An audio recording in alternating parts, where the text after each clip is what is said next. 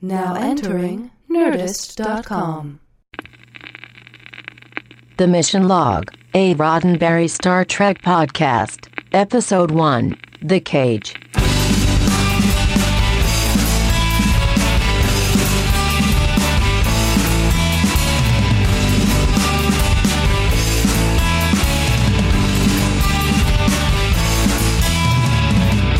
Welcome to the premiere episode of The Mission Log, a Roddenberry Star Trek podcast.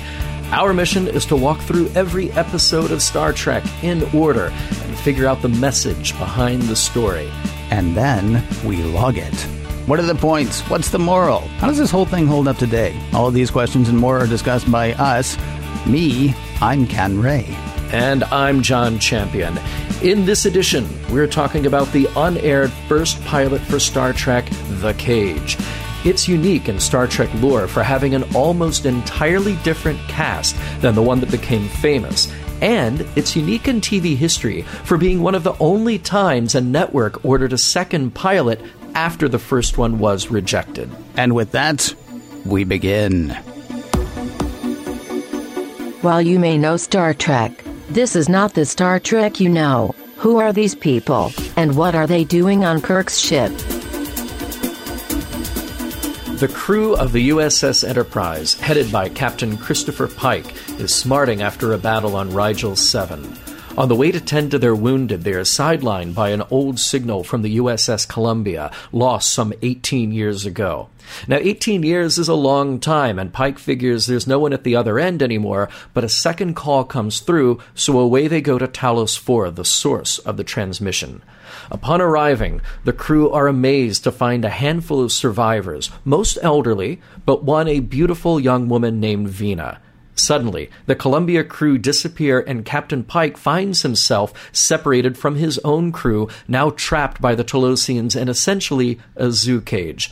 Appearing at his side sporadically is Vina, who explains that the Talosians are their keepers, who can dole out punishment or reward based on how well they accept their captivity. The plus side here is huge. Anything Pike can dream can be manifested, anything from being back on Earth to being a powerful slave trader, and it's made to feel real. There is a downside, though. He is still just a rat in a cage. The Talosians have devolved from a point of supreme power to a weak and insular class, only unbounded by their mental powers. They explain that they will rely on their captive specimens to help repair machinery, explore, and reattain their will.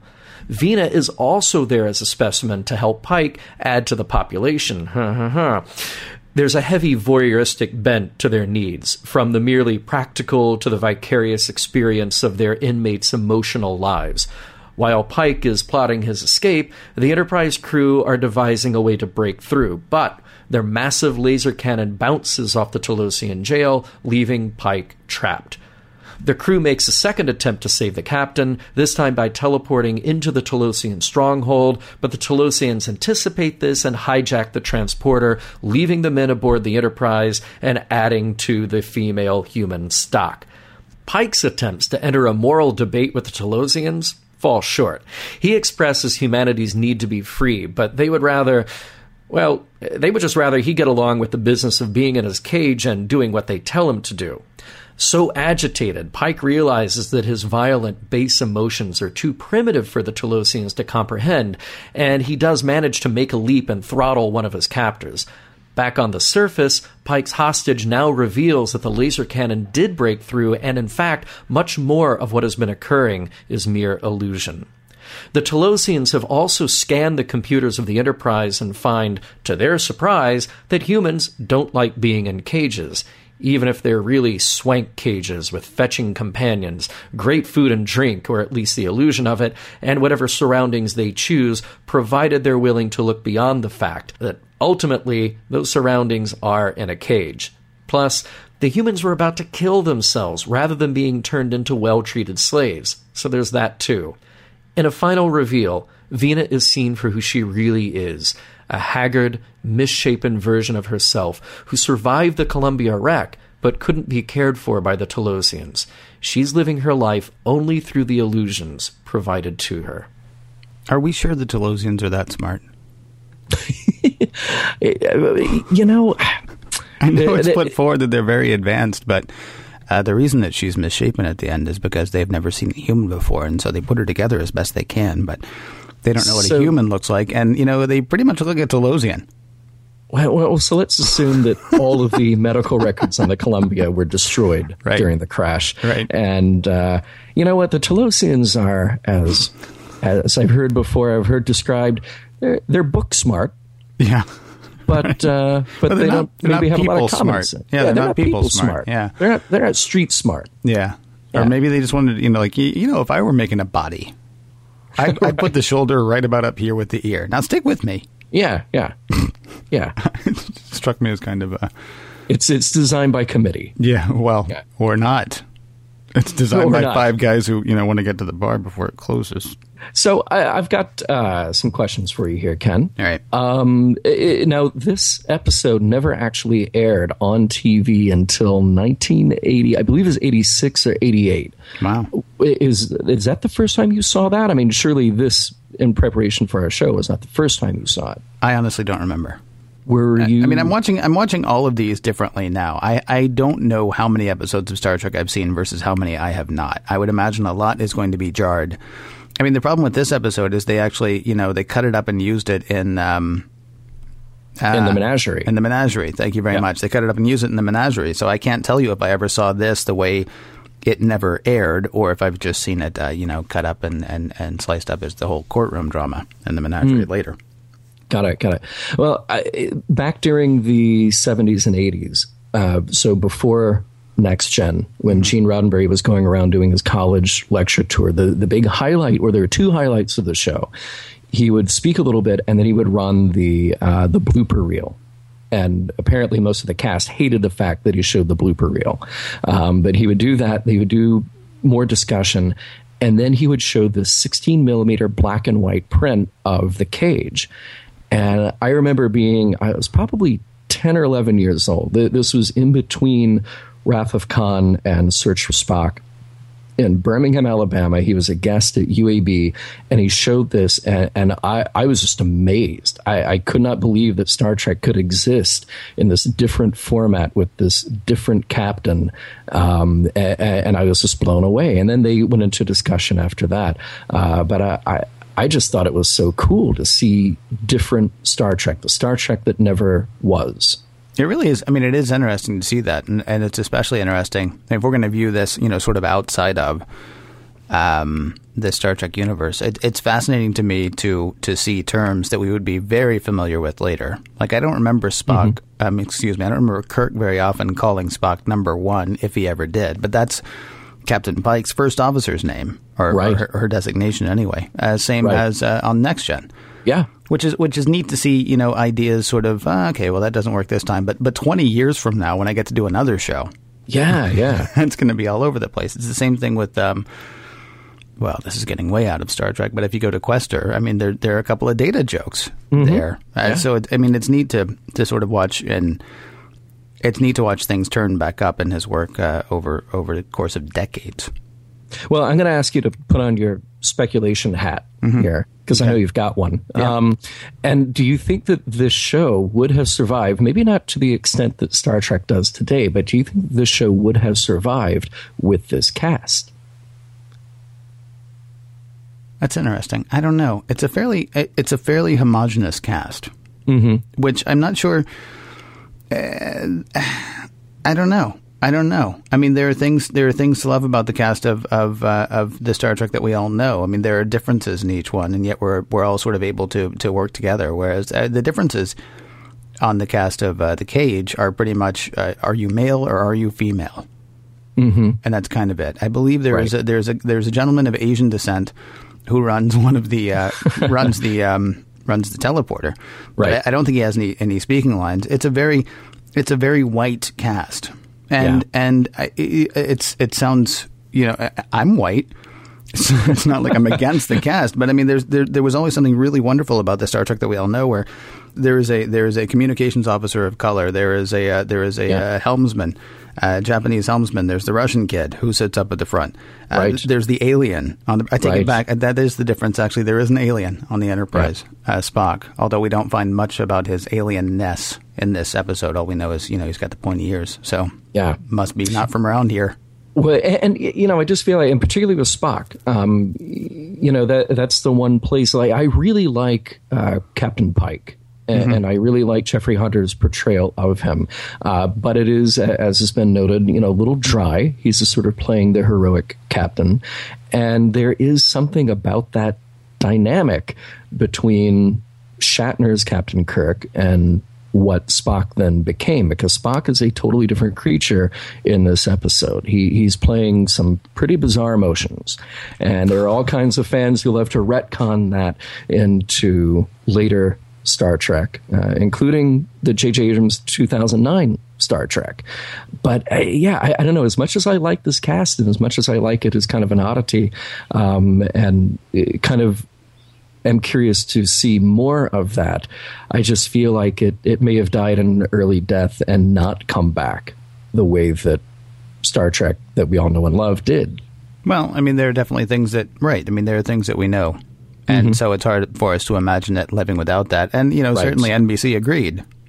Right. Right. Wisely. 20-something years, you say, before it actually hit television. So it's not like, this is not Firefly.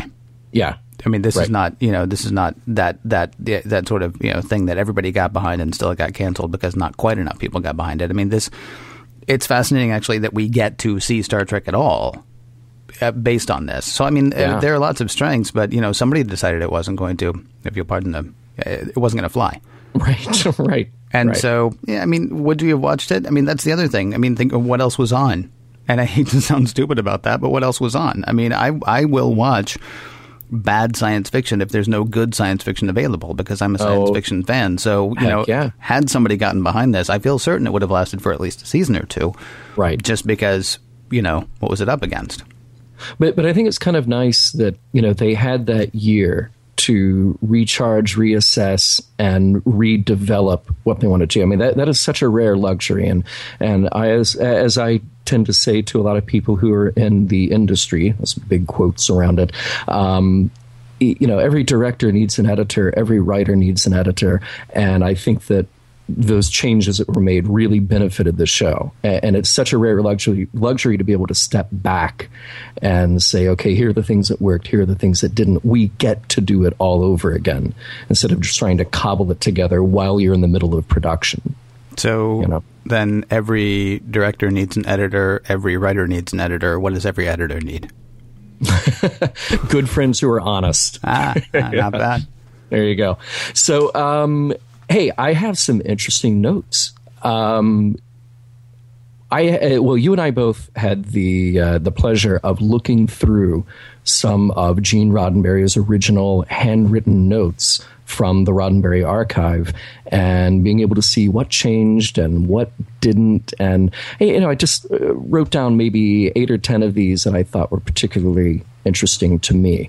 The first of which is the fact that the original notes of The Cage, I thought, didn't change too drastically from what it ended up on screen. His basic story outline is very close to what we got to see. Now, he did write in a bit more backstory, some of which departed from what was filmed. I think in the final version, they tend to focus on this idea of Pike repopulating the planet. Mm-hmm. He's got quite a job ahead of him there.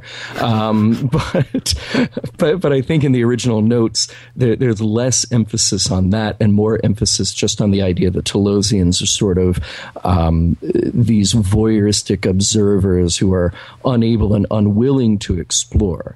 And he doesn't say it in so many words, but Roddenberry basically says that they are slaves to their TV sets. Everything is brought to them over these monitors. Mm-hmm. And they just sort of live through that. And I thought that was an interesting thing to write during the golden age of television. Yeah, right.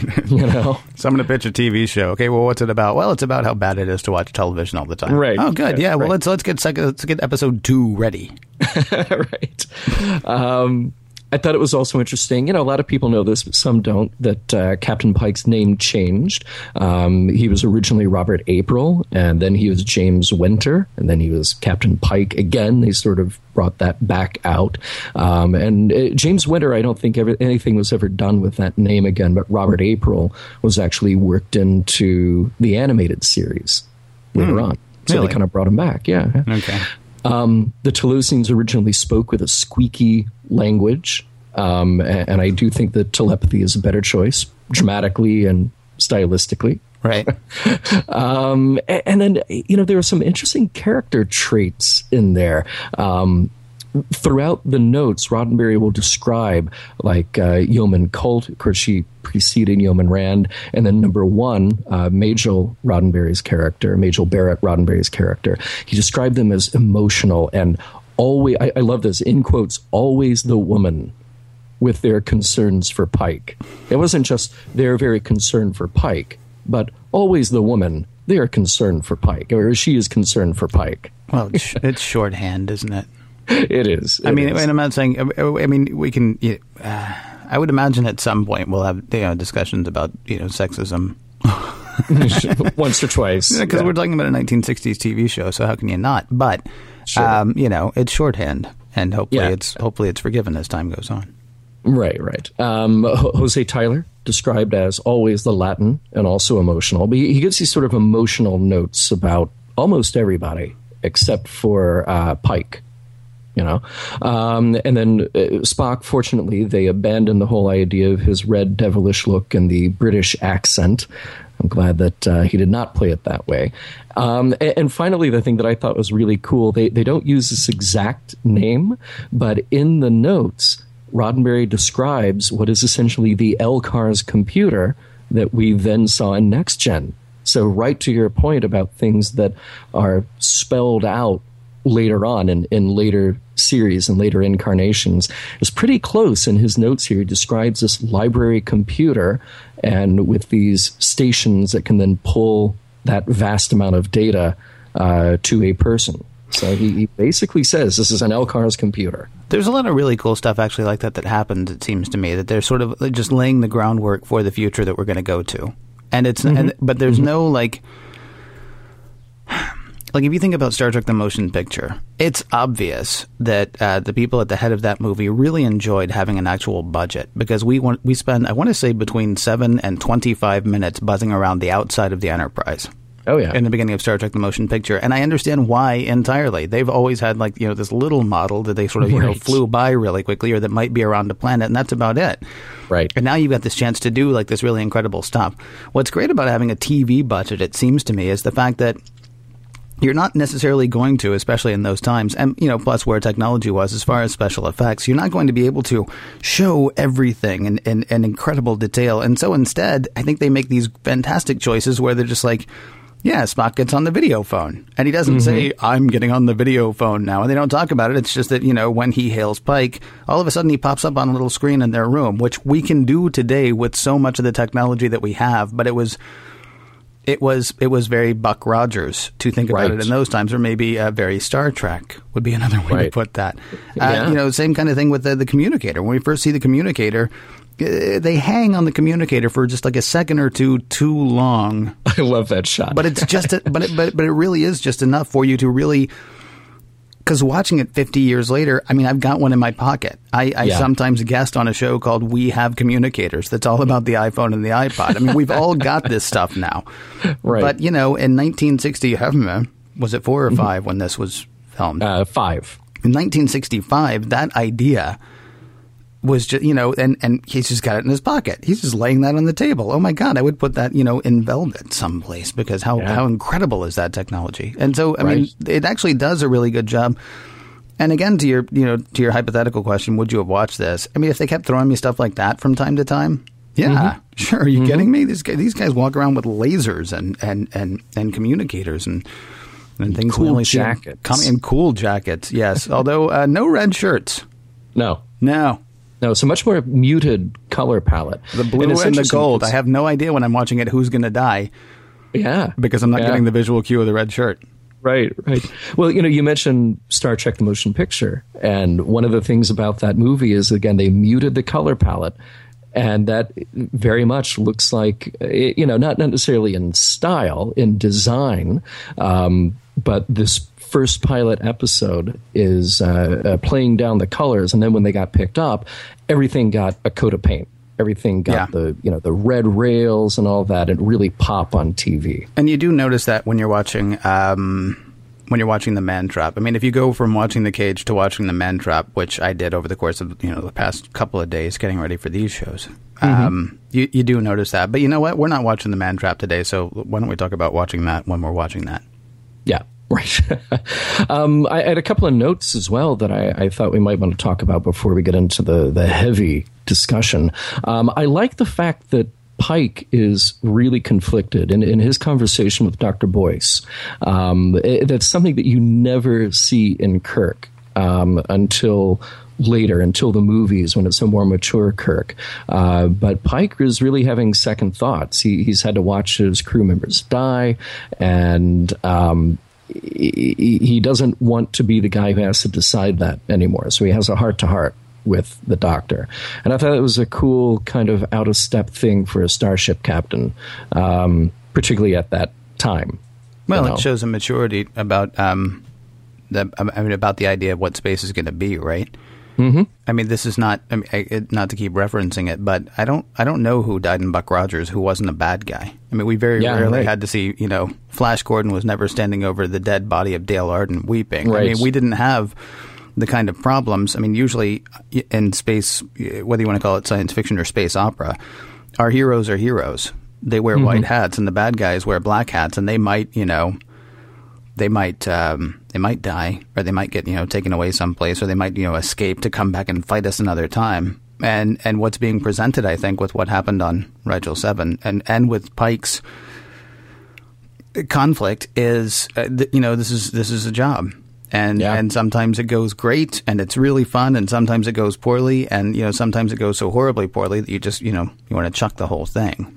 I mean, so that's not so much about a maturity in Pike versus Kirk, I think, as much as it's about setting up the idea that this is a gig. I mean, it's not as bad as working on the Nostromo, but it's a gig, and sometimes things don't go as well as you want. Right.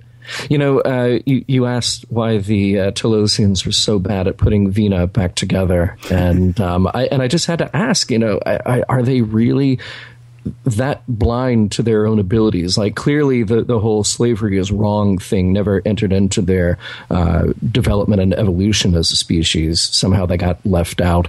But it's interesting that that's the only way that they have to get beyond themselves, is they have to have other people to help them out. It seems like if they can create these incredible things with their minds, and they can create and maybe repair the machinery that they have, but create ways to help them get out of their own limitations. But apparently it's forgotten how to do that. Right. You don't think that's a danger here?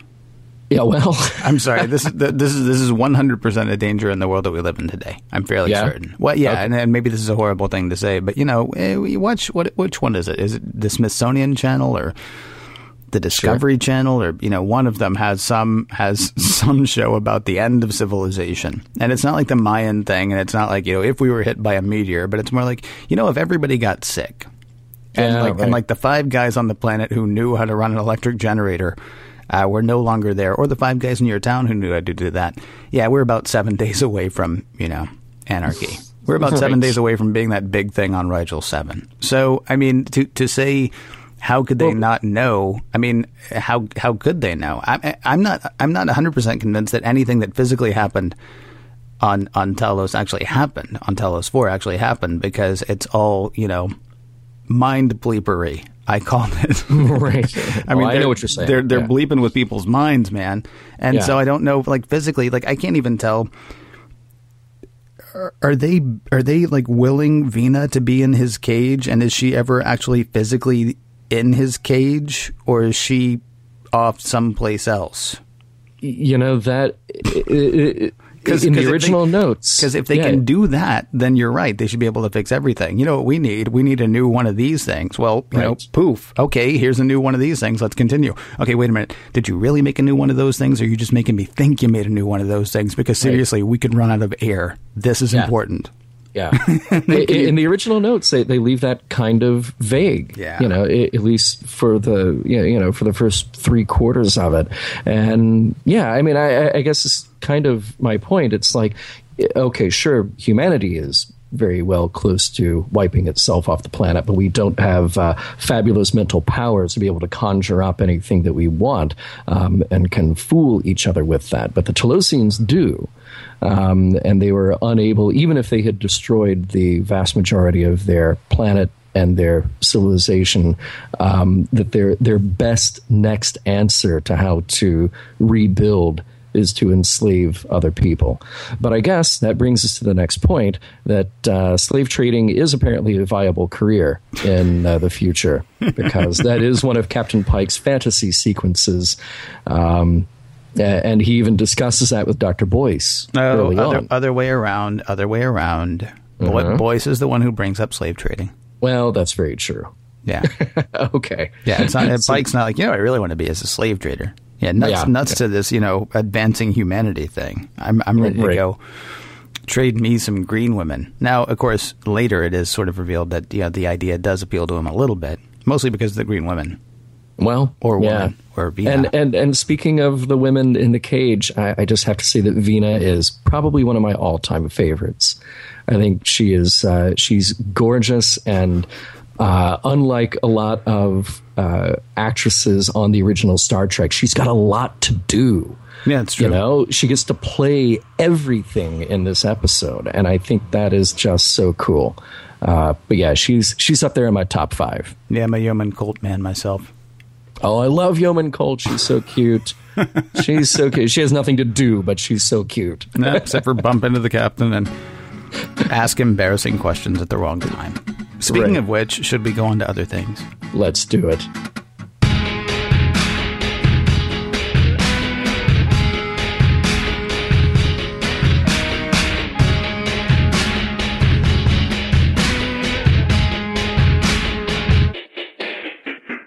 While these characters may not be around for long, they may have a lot to teach us. What lessons can we learn from and take from the cage?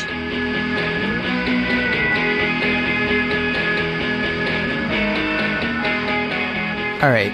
I know you said before we get into something heavy, but can I pause for just 1 second and say, sure. In fairness, slave trading is fairly heavy. Slave trading is heavy, Ken. There's a thing that's sort of interesting.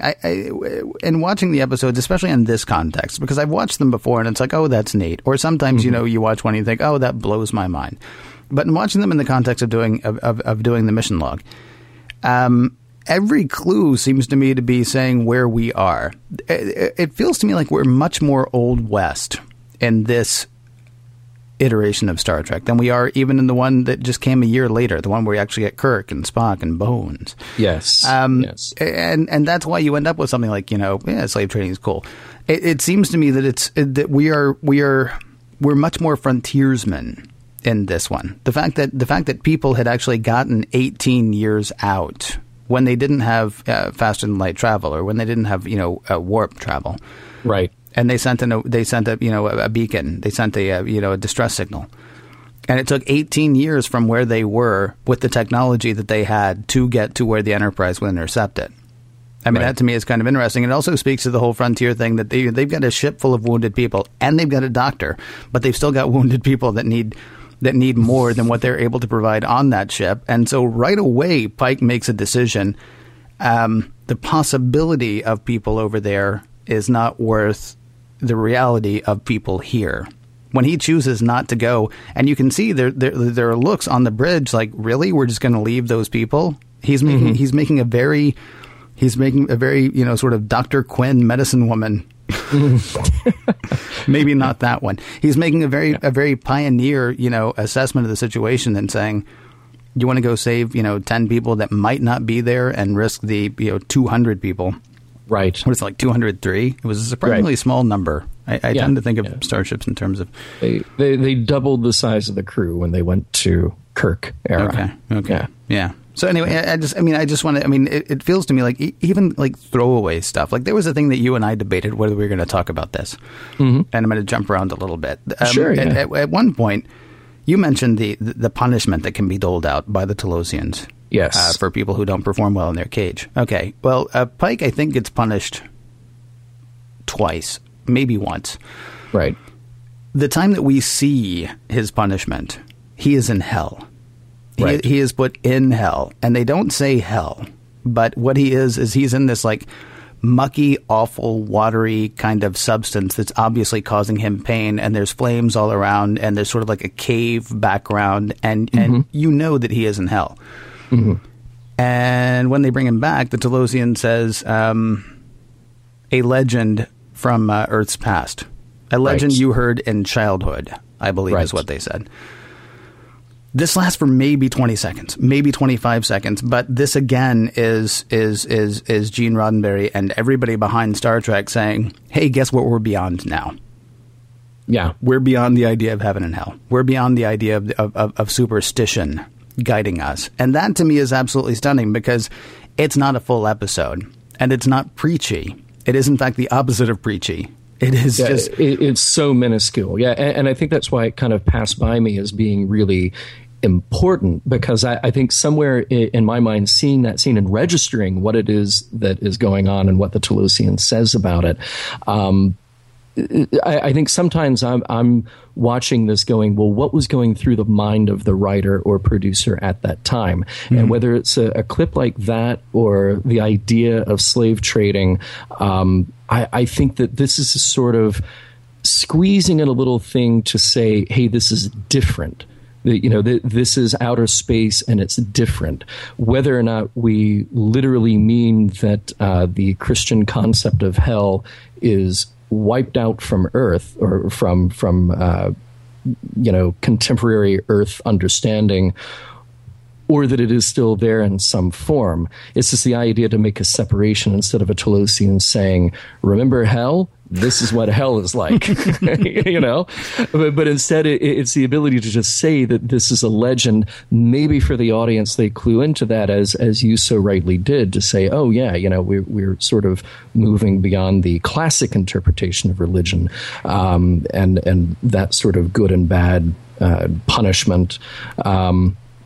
But to me, it's just sort of another one of those indicators in Star Trek that you get every now and then that says, remember, we're not on contemporary Earth. And this is a way that we can kind of use language and inference to drive that home. Mm-hmm. And I kind of feel the same way about the slave trading. It's not that necessarily, if you held everybody who wrote on this show to whether or not slave trading is a viable career option, I think they would all say no. Although some Hollywood producers may say yes. But I think they would all say no. But like you said, this is the frontier. Yeah. And the more things that we can throw in front of them, the characters, and throw in front of us, the audience, that says, this is not Earth as you know it, then you go along for the rest of the story. Mm-hmm. I don't know.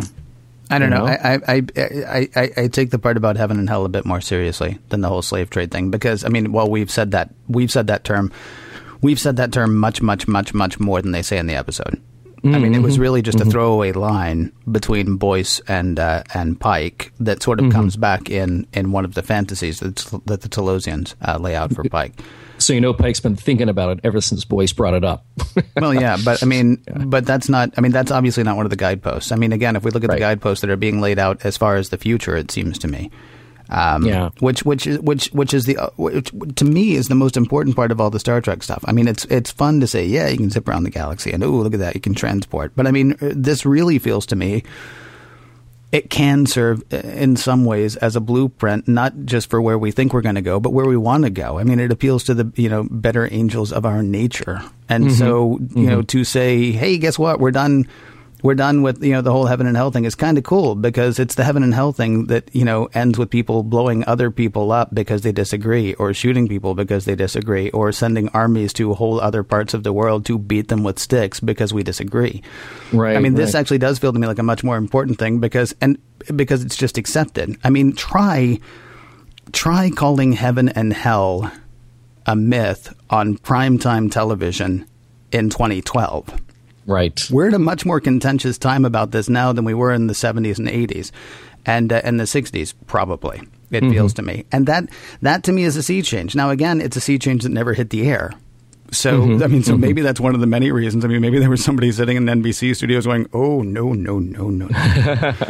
So maybe it's not as big a sea change as I think, but it feels to me like that was laid there, that was put there intentionally to say, yeah, we're actually people out doing people things now. Yeah. Guided by people and choosing to do the best that we can possibly do, which is why Boyce is dismissive of the fact that, that Pike might go to the fringe of the, known civilization and do something stupid like slave trading. He doesn't buy that. I mean, Pike's place is, on the bridge of the Enterprise out there doing not God's work, I guess. I don't know.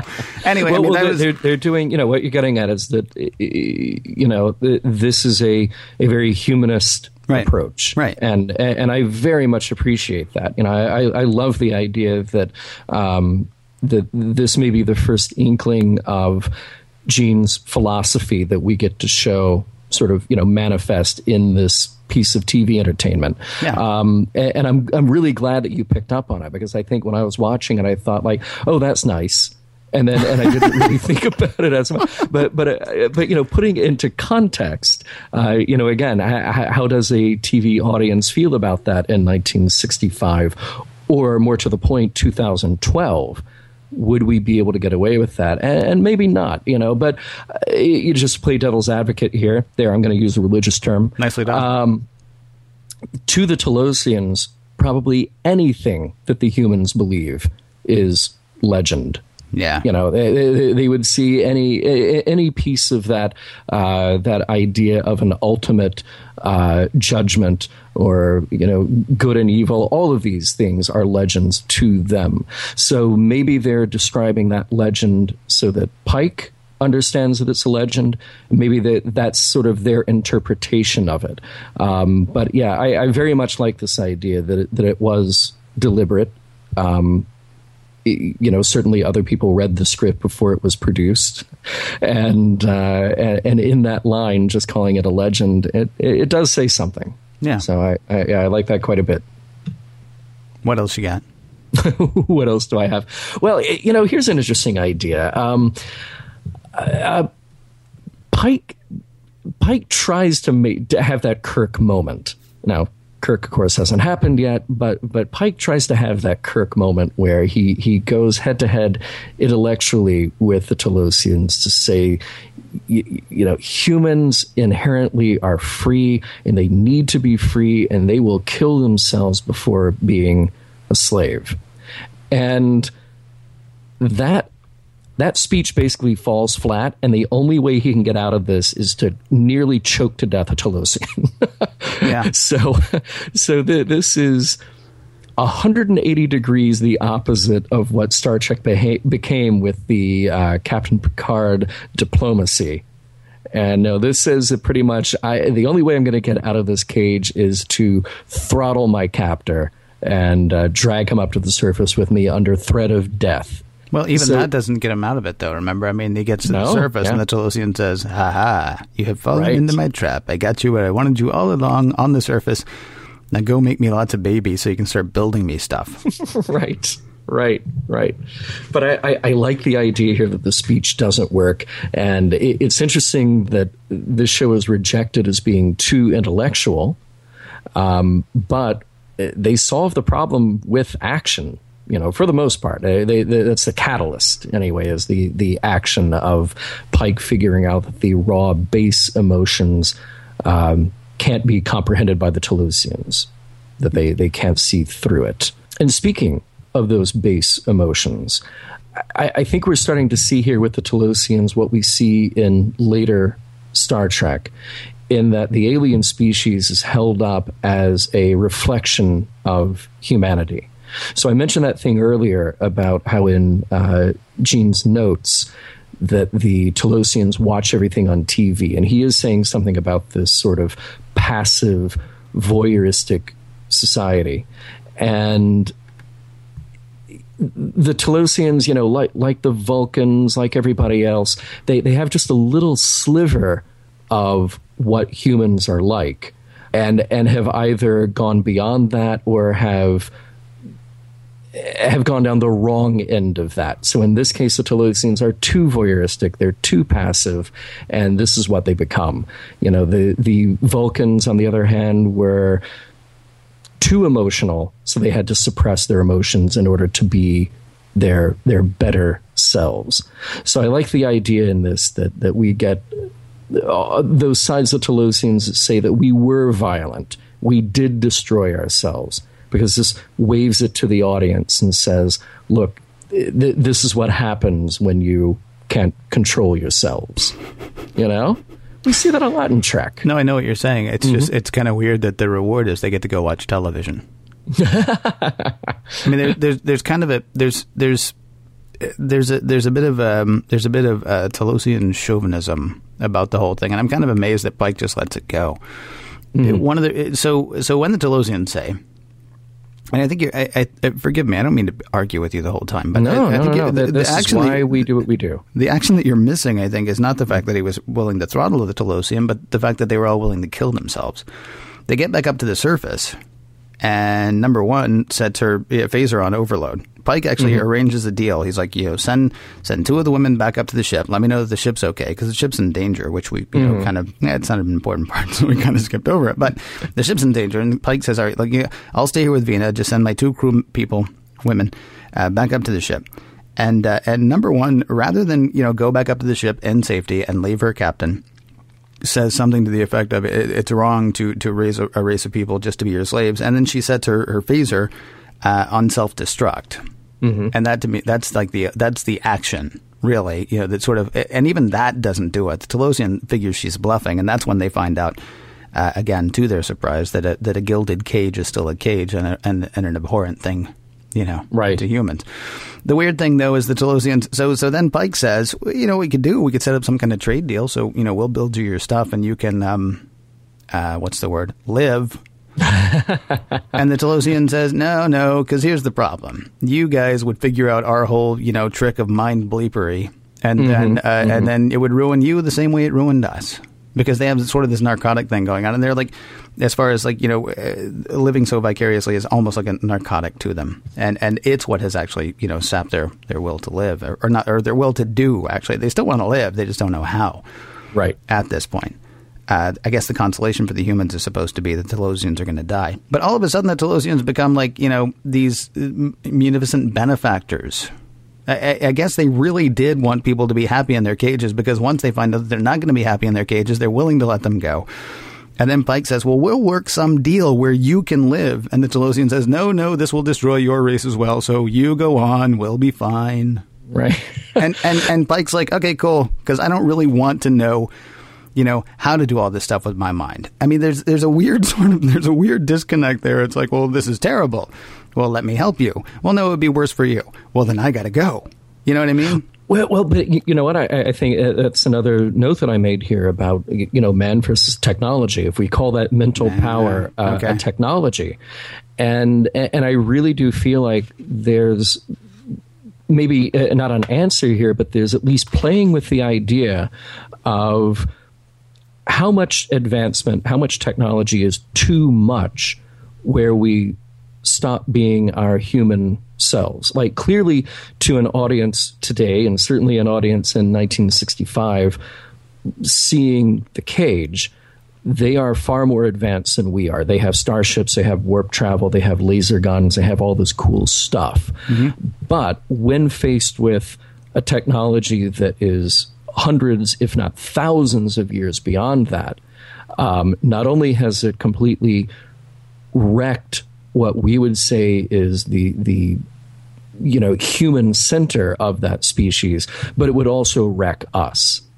So I think there is something here in this episode about trying to figure out where that line is and how do we deal with it when we have these new technologies. See, I'm not sure it's fair to say that it's man versus technology. I think it's man versus himself. And if we go ahead and assume for a moment that the Talosians are men, for this, or Talosian versus Talosian, if you want to, Talosian versus himself, it's that. This is not, it doesn't seem to me that this is about technology. Certainly there is always that temptation, but, still they did it. They weren't the ones who, they went underground and they didn't start immediately working on an air purifier. They started immediately working on ways to entertain themselves while they're underground. The question is, would we do the same thing? But it's not technology's fault when we do that. I've got a computer sitting in front of me and I can do a couple of things with it. I can write stories, I can make art, or I can go and find porn online. Right. We've got this today. Right. Yeah. And I wouldn't say it is the computer's fault. I wouldn't say it's the internet's fault. I wouldn't even say it's the purveyor of or don't make it about the computer. Make it about I have a fast car, fast enough that I can drive away, or I could drive to work. All the technology, guns can be used to protect you, or they can be used to take what is not rightfully yours. Is all of this man versus technology, or is all of this man versus man, or man versus himself? Because ultimately, the people to blame for the Talosians using their technology to just sit around and watch, the Real Housewives of Talos 4 marathons all of their lives. Love that isn't show. That great? Yeah. That one Talosian lady who looks like a Talosian man, right? And they all kind of look vaguely like Burgess Meredith to me. I don't know why, but they all look vaguely like Burgess Meredith to me. It's not. I don't know that it's fair to say that it's men versus technology, because men arrived in a starship to Talos 4, right? We were able to find them because of our technology. It seems to me more to be about a man versus himself thing. At the same time, can we flip this for 1 second and again to use the sort of pseudo religious stuff, playing devil's advocate? Okay, so the Talosians are eventually going to die. Maybe. Eventually, well, no, they say we're going to die now because, we don't have people to build our stuff for us. Sure. So, we don't have enough to harvest, and we don't know how to fix, the harvesting machines. So, we're going to die. I'm trying to figure out. I know we like the idea that we hate cages. I know we love the idea that we hate cages. Do we? Yeah. Well, like we said before, this is a pretty tempting cage. Yeah. Pike has everything he could possibly want. Right. And I like the idea that at the end of this episode, we are spared the easy route of just saying, well, cages are wrong, so we're going to leave. No, Pike leaves, but Vina stays behind. Because to her, the cage is the better life. Yeah. And, I'm just going to come right out and say that Talosians maybe can't be trusted.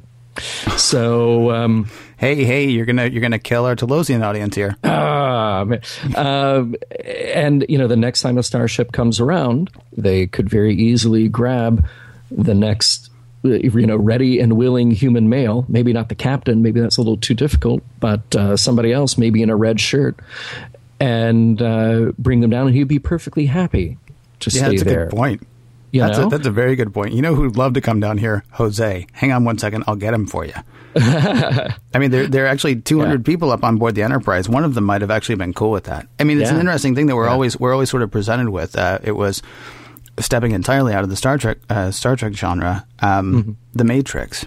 They actually say in the second Matrix movie that the first 4 matrices, whatever, that the first 4 of them were actually meant to be good things for humans, where they're like, hey, it's like a Garden of Eden, without being cast out, right? It was just totally awesome, and people couldn't hack it. We've got this idea that we need, or that we want, sort of the struggle, and yet when I drive down the street, I can see the incandescent glow of 50-inch televisions everywhere I go. And I joked about the Real Housewives of Talos 4 earlier, but seriously, any weekend, MSNBC is all about prison. Bravo is all about the Real Housewives of someplace. So many shows at this point are... it's like Talosians are programming it. It's like, hey, what are other people doing? Watch what other people are doing. And it's Right. kind of neat to sit there and say, well, we're better than this and we don't want to do this. But the fact of the matter is, just about any time you turn on television at this point, there's more watching what other people are doing. Cops, TMZ. No question about it. We're like a satellite office of Telos 4, at least as far as our programming is concerned. So maybe I should go outside and trade some green women.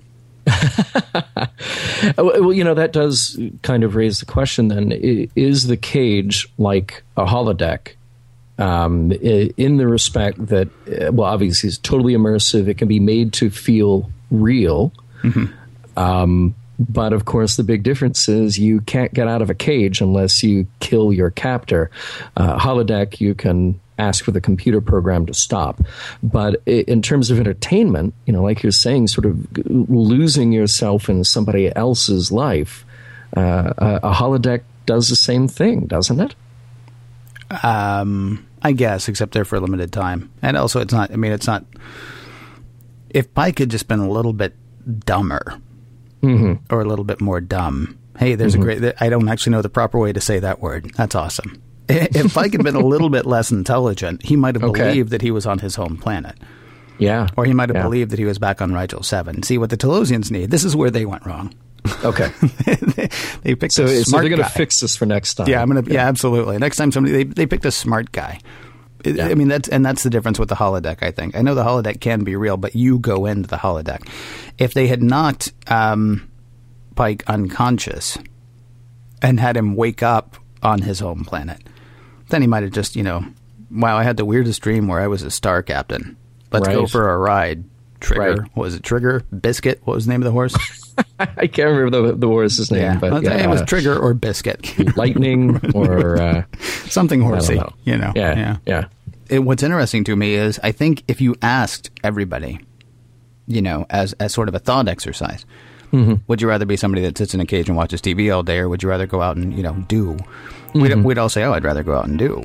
But come the weekend, what do we actually do? If there's a game on, if there's a marathon of some show that we like or something like that, a lot of us don't actually do. We'll just watch the Real Housewives of Rigel 7.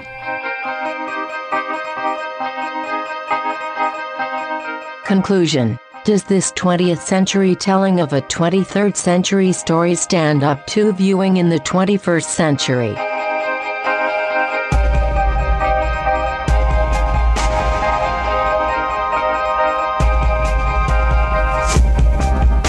So there are a couple of questions that we tend to think we want to end with, and we'll see how things go as things go. But one of them is probably every week, does this episode stand the test of time from a production point of view? Let's not talk about the morals yet. Let's just talk about the show itself. What do you think of the sort of the production values of it?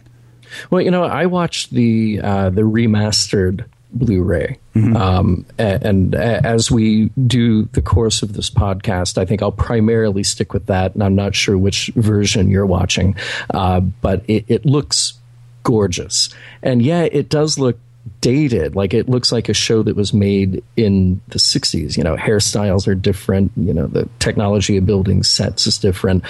But I'm seeing a very pristine version of that. And there's just so much detail. Like the bridge is beautiful. The hand props are gorgeous. So I think if you can watch it in that context, saying this is a really well done piece of, mid 20th century TV production, I think it does hold up. Yeah, and I think it looks great. The lasers are fantastic. The lasers are wonderful, and in a hand-drawn kind of way. I know when you get to, Battlestar Galactica didn't have lasers, but when you get to, like Star Trek The Next Generation or, things like that, mid-'80s and later, when you can just sort of generate lasers, from a computer, we'll just lay on the laser here and it'll be fine. I mean, there's really something wonderful about it. It honestly reminded me of Forbidden Planet. I was just thinking the same thing. That hand animated, there's something really artistic to that. Yeah. I mean, and because there's more of a concentration on color and there's more of a concentration on what it's going to look like. We don't have a button that we can push from a production standpoint and say, okay, we'll just drop in a laser there. I mean, somebody worked hard on that, and there's something. if you're a geek, as far as science fiction, both old and new, there's something beautiful about having to, draw this destructive thing, having to really decide everything about exactly how that's going to look and exactly how, it's going to react when it hits the wall. Because, there's no physical thing there. So it deciding that is really just really very pretty, really very pretty. And I have to say that even in HD, the Talosian makeup looks fantastic. It really does. Yeah, you can see a seam every now and then here and there, but the little bulges on their brains, the little veins pulsing. Yeah, when they start pulsing, that's really when they sold it for me. Yeah. Seriously, that's an attention to detail and also a level of acumen that it should be applauded even today, I think. Yeah, it looks so good. And another set that I liked quite a lot was Pike's quarters. It's a very different look from what we see for a crew quarters later on in the show. He's sort of casually lounging about, and the doctor brings him a martini in this leather medical case. But there's a real sort of like tactile feel to everything, and I like that quite a lot. So there's a lot of high production value here. It's rich with detail, even though it's TV in the mid-'60s. Now, let's do the other one. Okay. Do the morals presented in this episode stand the test of time? Well, I'm going to say the slave trading as a career option does not. But, I think making a judgment here about science fiction as a reflection of ourselves, and saying that it is wrong to just live vicariously through TV and captured entertainment as opposed to going out and doing, as you pointed out, is just as relevant today as it would have been 20 or 40 or 50 years ago. Maybe more so. Yeah. Maybe more so, because, when Star Trek was on, you had what? 4 channels? Yeah. ABC, NBC, CBS, maybe and PBS, and maybe, right, and maybe if you were in like a major metro, you might have had 1 or 2 other television stations. Right. And now I think mine goes up to 1,000. I don't have them all, but my cable box goes up to 1,000. Wow. Well, some of them don't have anything on them. But you know what I'm saying. You mean like all of them? They used to have, we used to play the national anthem at the end of the night, and that's how you knew you were up far too late. If you got to the part where they played the national anthem and television went off, then seriously, you've been up way too long. And so, as cautionary as that tale is, as far as the cage is concerned, it wasn't nearly the option that it is today. Yeah. And so it actually, I think you're right. I think it actually, that moral probably carries more weight today than it would have in 60. Yeah. I think there are other touchstones within this episode that may or may not be good points of discussion. Like going back to what you said about hell as a legend and all these. I think those are good topics that we always will debate, and we always will continue to debate.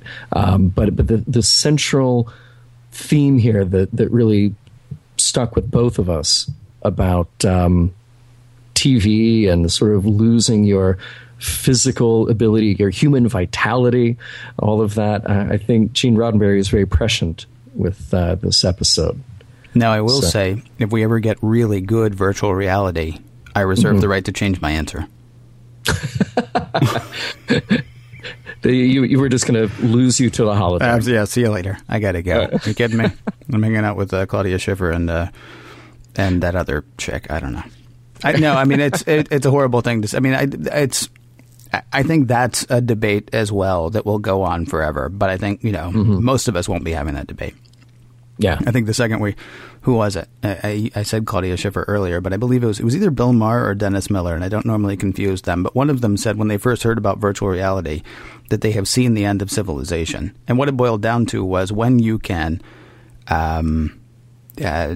do, let's say, what the Talosians wanted Pike to do with Vina, with whomever you want, whenever you want. Right. Society's done. You got like another week.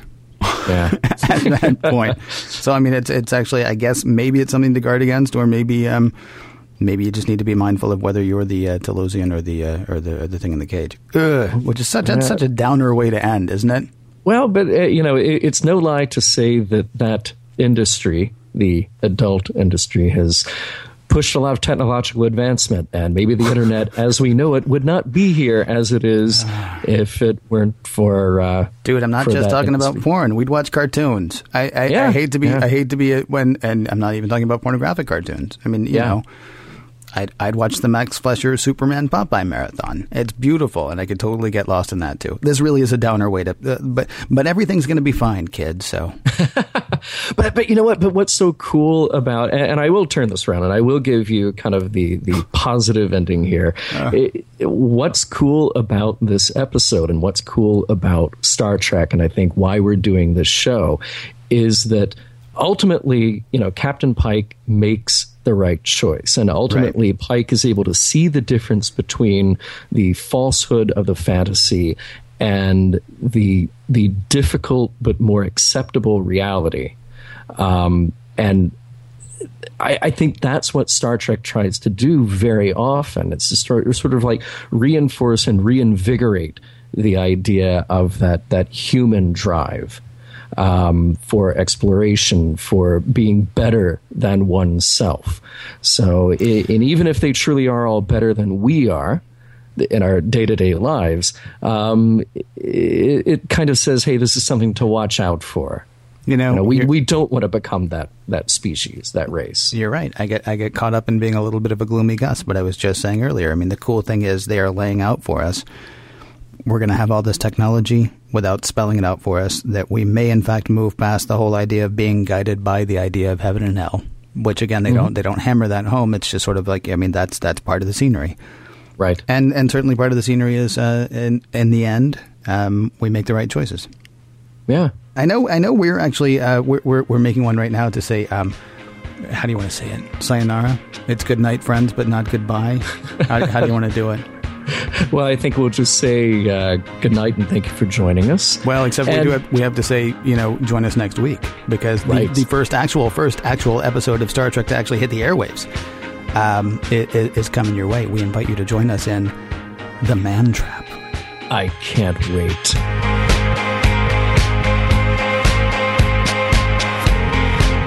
Some of the music for the mission log provided by Warp 11, online at warp11.com, and from the album Messages by Key Theory, free to download at kitheory.com.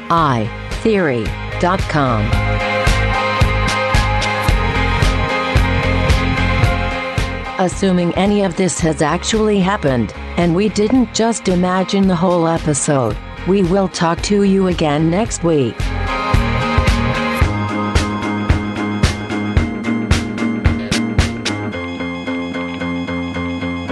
End transmission.